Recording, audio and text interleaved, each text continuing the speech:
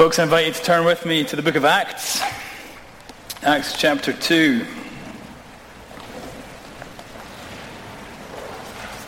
If you have a pew Bible, you'll find this on page 909.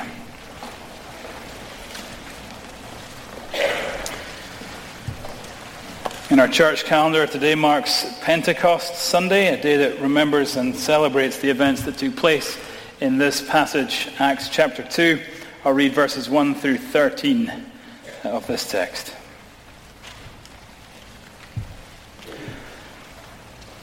When the day of Pentecost arrived, they were all together in one place, and suddenly there came from heaven a sound like a mighty rushing wind, and it filled the entire house where they were sitting. And divided tongues as of fire appeared to them and rested on each one of them.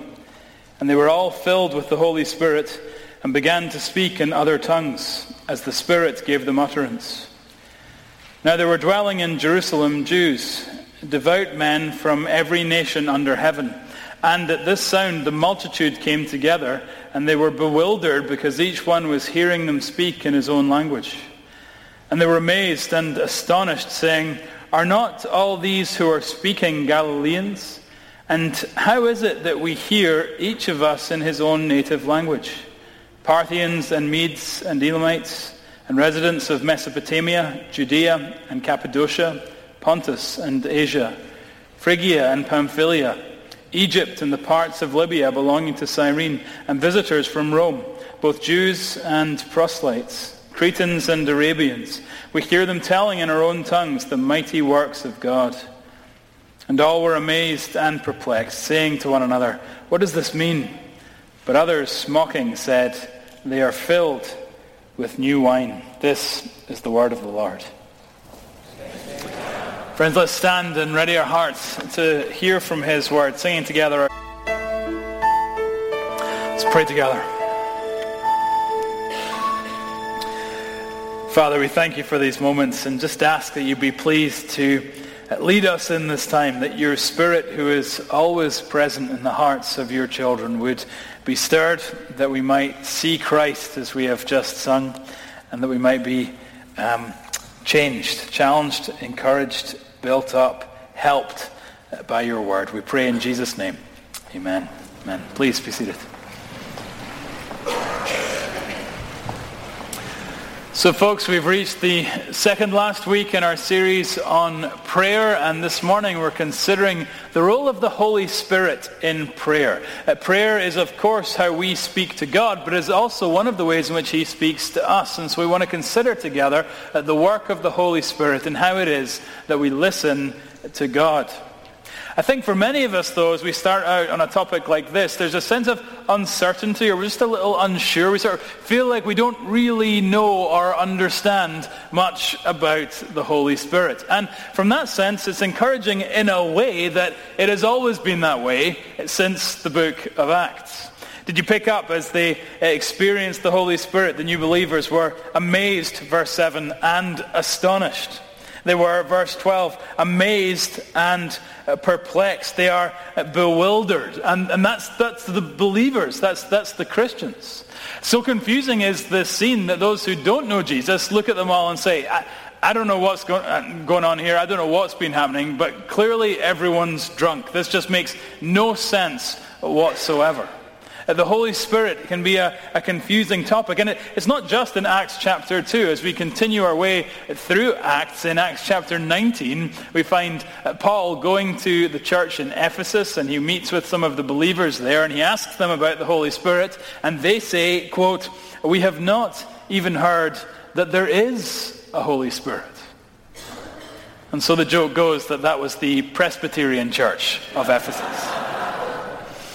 And may that never be of us, and at least of this Presbyterian church. Indeed, the Holy Spirit is alive and active. And I'd like to encourage you as we start that if you are a believer this morning, if you would claim Jesus as your Lord and Savior, if he has forgiven you of your sins, then the reality is you probably know more of the Holy Spirit's work than you realize.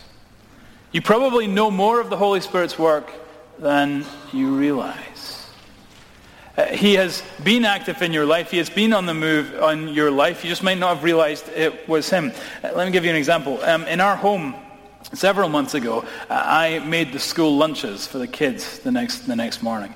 And this is a kind of sadly rare event for me. Normally, nearly always, in fact, it's my wife who does this. But while I was making the lunches, one of them came down from their bed and saw me making lunches and sort of thanked me for making lunch, and away he went. Well, it turns out that for the couple of months since then, he thought that I was always the one who made lunch. Okay? He saw me doing it once and assumed that I always did it. And so he got up in the morning and he packed his lunch and he went to school and he ate his lunch, never knowing that the one who had done all that for him was not his father, but in fact his mother, the Holy Spirit of our household. He had the tangible fruit of the work, just didn't realize it was her. And there's a similar thing in the life of a believer, that the Holy Spirit's work is actually very evident in our lives. We just don't always realize that it's him. Let me give you 12 examples. I don't have enough fingers. 12 examples of how this is true. Things that the Holy Spirit does in our lives. Number one, it's the Holy Spirit who convicts us of sin. John 16, verse 8. You ever had a sense as a believer that you shouldn't do that, or a sense that you shouldn't, behave in that way, or even a sense of remorse over what you have done? The Bible says that that's the fruit of the Holy Spirit's work in your life. Number two, it's the Holy Spirit who regenerates us. Titus 3:5. You understand this morning that if you are a believer in Jesus Christ, the only reason you are a believer in Jesus Christ is because the Spirit has done a work in your heart. That we left to ourselves have very hard hearts, and we would laugh at grace as a foolish notion had God not invaded our hearts and changed us from within and enabled us to see our need of forgiveness and grace. Number three, it's the Holy Spirit who assures us that we're loved by God. Romans 8:16. 4, the Holy Spirit helps us to pray. Romans 8, verse 26. 5, it's the Holy Spirit who sanctifies us. 2 Corinthians 3:18. 6, it's the Holy Spirit who produces fruit in our lives. Galatians 5:22. Love, joy, peace, patience, kindness, goodness, faithfulness, gentleness, self-control. When these things are evident in your life, it's proof of his work. 7, it's the Holy Spirit who unifies us. Ephesians 4, verse 1. 8, it's the Holy Spirit who guides us into truth. John 16, verse 13. 9, it's the Holy Spirit who reminds us of his word. You've been in those situations where perhaps you're struggling with something, or perhaps you're needing to give a word of advice to someone else, and then suddenly you'll remember a scripture, remember a passage that's helpful for you or for your friend. Where did that come from? The Bible says that memory, that remembrance, is the work of the Holy Spirit. At 10, it's the Holy Spirit who comforts us. Acts 9:31. 11, it's the Holy Spirit who equips us for ministry. 1 Corinthians 12, verse 4. At 12, it's the Holy Spirit who protects us. Ephesians 1, verse 13. Here's my point. It might seem like a somewhat strange and confusing topic, but understand, the Holy Spirit has been making your sandwiches your entire Christian life. Your entire Christian life. And today, as we celebrate Pentecost Sunday, commemorating the events of Acts chapter 2, we want to reflect upon his work in prayer. And I have to tell you that the fact that we're doing so is actually somewhat sort of coincidental. We planned our series a long time ago and planned to preach on the Holy Spirit on this particular Sunday. And we were in worship meeting a couple of weeks ago, and Jeff Vogan, our director of worship, said to me, "Oh, you planned this really well to be preaching on the Holy Spirit on Pentecost Sunday." And I kind of looked at him and I was thinking, that's Pentecost Sunday? Right? Who knew? And then I was kind of faced with the moment like, I could claim credit for this. You know? And then the Holy Spirit convicted me not to do that. So, came clean and told him. So it's just by his hand we're studying this morning. Again, the idea is that in prayer, it's not just that we speak to God. We do speak to God, and we've reflected on that idea. But prayer is also one of the ways in which God speaks to us. Through his word, through his sacraments, through community, through fellowship, but also through prayer. It's one of the ways in which he speaks to us. And we just consider, friends, if that's true, If God speaks to us through prayer, if the God of heaven and earth, who's real, who truly exists and truly cares about his people and truly has given us salvation by grace, if this God wants to speak to us, to reveal his perspective, to reveal his thoughts, to include us on all the kind of secret intel that he has available to him, if he wants to speak to us, does it not make sense that we would want to listen? That we would want to listen to what this God has to say to us. How do we do it? 3 things we're going to see. 3 things we need to do in order to hear the Holy Spirit in our lives. Somewhat topical again, like last week. We'll jump around from a number of different texts. Ready? First thing we need to do if we're to hear the Holy Spirit could not be more simple and really couldn't be more obvious. Don't expect a profound point here. The first thing we need to do in order to hear from the Holy Spirit is listen. Listen. You know, the number one reason we don't hear the Holy Spirit is because we're not listening for the Holy Spirit. It's not that the Holy Spirit isn't speaking. It's that we're not listening to hear from him. In order to hear, we need to listen. 2 other ideas to kind of get our arms around this. First of all, in order to hear, in order to listen, we need to have times of stillness. Stillness. Times of stillness. Times when we stop and pay attention to the Lord and his word and what he's doing in our lives, and attention to what the Spirit might be saying to us, and even asking what the Spirit is saying to us. We believe, of course, that there's no quality time without a quantity of time. That it's true in your marriage and in your parenting and with the Lord as well. You can't just show up in a mad rush and suddenly expect to get a download from the Holy Spirit. No, we set time aside to have quiet, still time and listen. Now, Jesus himself understood this. He set aside time, prioritized time for prayer and solitude. Mark 1, verse 35, we read, "Rising very early in the morning, while it was still dark, Jesus departed and went out to a desolate place, and there he prayed." We read of King David doing the same thing, going into the presence of the Lord and sitting in stillness. We read of Peter giving his lunch break up to go and sit on the roof and pray in Acts chapter 10. Again and again in the Bible, we see believers setting time aside to be still before the Lord. Now, of course, if Peter needed to do it, and King David needed to do it, and if Jesus needed to do it, then of course we need to do that as well. It needs to be a thing that's part of our habit and of our routine. The reality is, it's really hard to beat the spiritual benefit of good, old-fashioned, old-school quiet time. I want to sort of, I know that's if you've been around the church, that's such a known reality. But can we just sit on it a second? As a church, we somewhat celebrate the idea that we're not a particularly creative or innovative people. And so I've shared before, we'll get calls saying, well, things at McLean are going great, and you're growing with lots of young people. What are you doing to accomplish this? What is the dark magic, right? And we say, we're talking about Jesus. That's our evil plan for world domination. Where did we come up with this idea, right? When it comes to spiritual maturity, how do we grow? Old school way, quiet time with the Lord.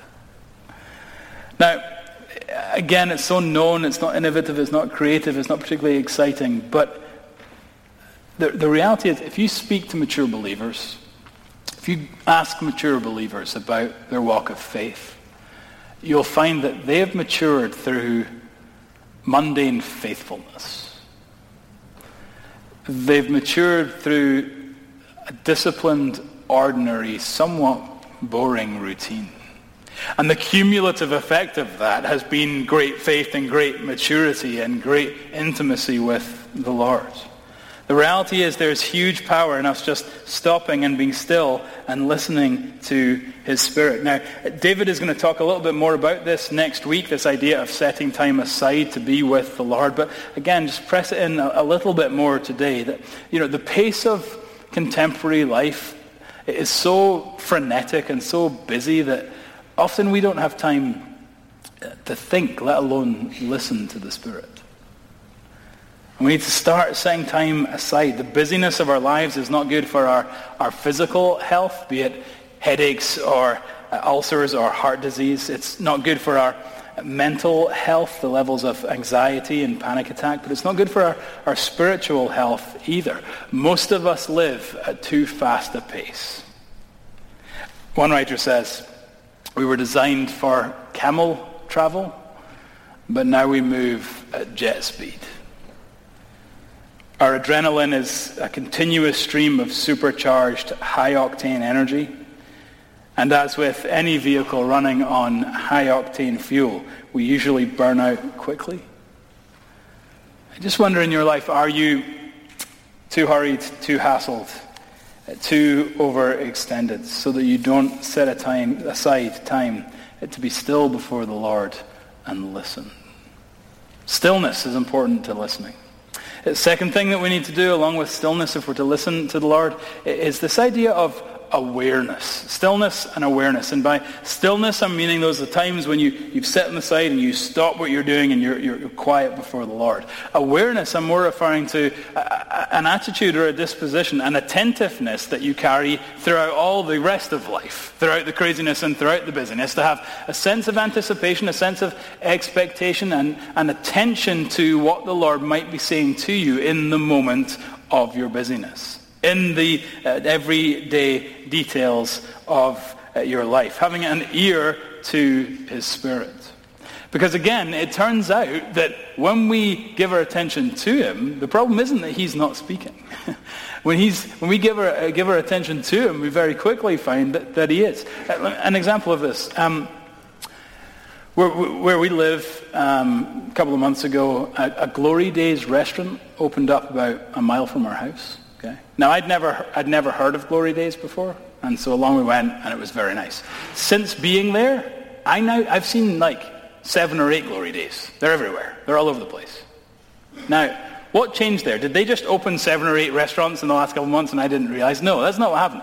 I went to one and then started to see more because I was aware of them. Another example would be, what happens if you buy shares in General Motors? What happens? You start seeing Buicks everywhere, okay? Now, did your investment suddenly put thousands of Buicks on the road? Probably not. No, you're just aware of them and you start to see them everywhere. And so when there's an article about GM in the newspaper, you read that. You're aware of it, and so you see more of it. And I'm suggesting that it's the same way with the Holy Spirit. That, yeah, there's Glory Days everywhere, there's Buicks everywhere, and the Spirit is speaking everywhere. He's speaking all the time if we'll just be attuned and attentive to listen to him. So, hearing from the Holy Spirit begins with listening, having some stillness to be quiet before him, but also an awareness to be listening to him throughout the day.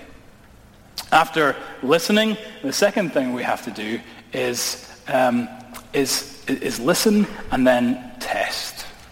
Test what we think we're hearing from the Holy Spirit.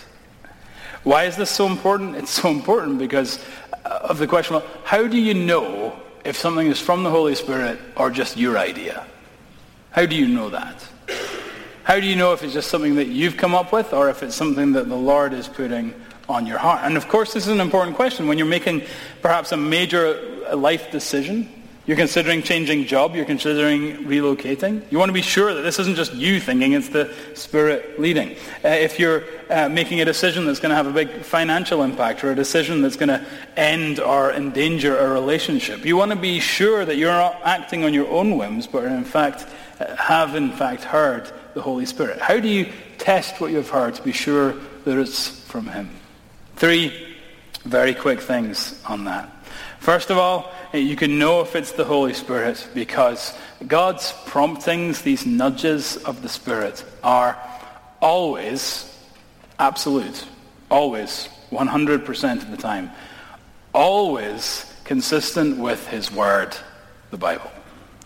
God's promptings are always consistent with his word, the Bible. The Spirit of God doesn't say one thing to you over here and something else to you over here. Now, in a sense, that sounds obvious, but in another sense, it's really deeply practical. I've had conversations. I remember one sitting in my office here at the church with a guy who was saying it was okay. He'd heard from the Lord that it was okay for him to leave his wife because the Lord wants him to be happy. Now, what do I say to that? Do I say, oh, well, the Spirit has spoken? That is not what I said. Right? I was able to say, I guarantee you with absolute authority that you have heard incorrectly. Because barring biblical grounds, it is never okay for you to leave your wife. And the Spirit would never tell you it was so. In fact, let me tell you some of the things the Spirit might be saying about this situation. Why am I able to say that? Because we know the Spirit only speaks things that are absolutely 100% always consistent with his word. And so when we have an idea of something the Spirit might be saying to us, we test it against his word. Secondly, having tested it against his word, we can test it also by remembering that God's promptings, these nudges of the Spirit, are usually, not always, but usually confirmed in community. Always consistent with the Scripture, but usually confirmed in community. That when you have this sense that you're to change job, relocate, make a big decision, whatever it may be, that sense is usually confirmed as you gather other believers and seek their counsel and seek their advice. That as you live in community, the Spirit guides us through that process. Now, I want you to understand that that's still very much a Spirit-filled thing. I'm not saying, kind of hear what you think the Spirit might be saying and then just use rationalistic advice to determine if it's right. No, the reason it's such a Spirit-filled thing is that the Holy Spirit lives within the heart of the believer. Paul tells us, 1 Corinthians 6, do you not know that your body is a temple of the Holy Spirit who lives within you? The Holy Spirit isn't an outside force as much as it is an internal person. That if you took someone who knows Jesus and someone who say they're not a Christian, if you took two people, a believer and an unbeliever, and had a spiritual X-ray machine, were able to pass them through a spiritual X-ray machine, you would see in the soul of the believer the presence of the Holy Spirit. That's what Paul is telling us. The Holy Spirit, your body is a temple of the Holy Spirit. The Holy Spirit dwells in you. The Holy Spirit is always with you. And so what happens in community, hang with me here, isn't just sort of some form of like advice and wisdom. No, it's seeking the Spirit together. Why? Because the Spirit that's in me and the Spirit that's in you always leads us in the same direction. And always leads us to the same conclusion. And so if I have three believers sitting around saying, it seems right to us and the Holy Spirit that you do A, and I'm pretty sure I should do B, that should give me pause for thought. That actually I'm the outlier here and need to be stepping in line with the Spirit, walking with the Spirit. A great example of this, again, just very concrete. A couple of weeks ago we had a session meeting. It's when the elders of our church meet together, and we were discussing just a difficult decision that we had to make. And it was interesting that at the start of that conversation there wasn't really agreement over how we should handle it, some different views and different opinions. And we spoke together and we prayed together, and we finished that conversation in complete agreement, unanimity over what we should do. Now, listen, the elders of our church would tell you, something that would make a group of driven type A DC Washingtonians lay down their own opinions and leave completely agreed on an issue can be nothing less than the work of the Holy Spirit, right? During that time, the Spirit moved, and the Spirit that's within us led and guided us to the same conclusion. And so it is with all matters of faith. That when we discern the Spirit speaking to us, that can be confirmed in community. Thirdly, much more quickly, we test against the Bible, we test in community. We also test by remembering that God's promptings are usually, not nearly always, not always, usually, involving of service to other people. What do I mean by that? I mean that the reality is that the Holy Spirit has an agenda in the life of the believer, and his agenda is very clear, which is to make you and I more like Jesus. That's why he's at work in our lives, to conform us into the image of his Son and to produce his fruit in our lives, love, joy, peace, etc. In other words, the Holy Spirit is here in our lives to work on us and make us more of what God has intended us to be. And so we recognize that generally the Spirit's agenda is to change us, not other people. So we're very slow to say, husbands, very slow to say, I've been praying and it seems right to me in the Holy Spirit, bride, that you change. And the Spirit doesn't normally say that. The Spirit normally tells you the 8 ways that you need to change. And wives, it's the same with husbands. Friends, it's the same with friends. Parents with kids, kids with parents. In all relationships, the Spirit's presence, his voice, generally calls us to be more sacrificial, to be more generous, to be more patient, to be more thoughtful, to be more temperate, more of all sorts of things that don't involve making demands on other people. The Spirit's presence normally involves service. So, the Bible community service, we listen to the voice of the Lord in stillness and awareness, and we test it in this way. And then thirdly, quickly and very simply, we obey the voice of the Spirit. We obey the voice of the Spirit. We listen, we test, then we obey. What does that mean? On one hand, it means we say no to the things that we should say no to. See, so often, you know what this is like. You have something that you want to do, and then you find some reasons for why you should do it.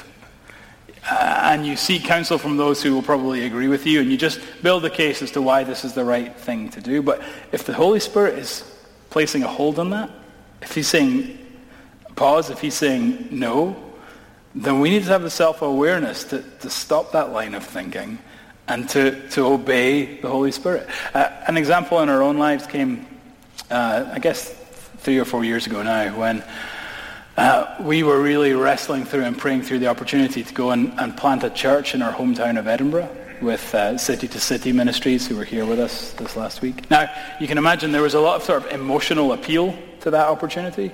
Our parents are there, my grandparents are there who are aging by the day, siblings, cousins, friends. You know, there's an emotional draw to that. And yet, as Rosie and I prayed through it, it became really clear to us, this isn't what God has for us. This isn't what God wants us to do. And it was an interesting decision because at the time we didn't say no to A because of B. We just said no to A because it didn't seem right. Of course, we didn't know what we were doing, but God knew what he was doing, and he'd given us no sense of peace about that, because over the next year or so, everything would unfold here, and he'd make it clear to us that he wanted us to stay here and pastor at McLean. Now, we didn't know any of that. We didn't know that that was coming down the pipe. The point is that the Lord gave us a sense that we should say no, and we said no, and we're glad we did. And we're glad we did. We obey the Spirit, saying no to what we should say no to. Similarly, if he nudges us to say yes, we say yes. When he nudges you to have a conversation with that person in the Starbucks, when he nudges you to write a letter to a particular friend, when he encourages you to make this decision or that decision, whatever it may be, we say yes to what he nudges us to say yes to. Let me make it just crystal clear in this way by saying, no one ever regretted obeying God. No one ever regretted obeying God. If he calls you to say no to something, you'll say no and you'll be glad that you did. If he calls you to say yes to something, say yes and you'll be glad that you did. He has ordered this creation in such a way that when we obey him, he is glorified, but we ourselves also find our own joy is magnified. Friends, we're out of time. Here's the point. Don't be too influenced by our rationalistic culture. The work of the Holy Spirit caused the early believers to be accused of drunkenness. Following the Spirit may make you look just as crazy as they did today. But we listen for him, being still, being aware. We test what we hear through his word, through community, through service. And then we obey, saying no or yes. And then we wait. We wait, and we're invariably amazed at what he does. Let's pray together.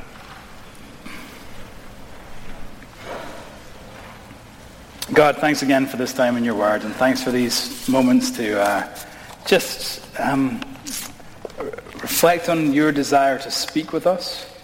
You've spoken so clearly, of course, in your word, and continue to speak in the sacraments and in our community and fellowship. But we also thank you for speaking to us through your Spirit, through prayer.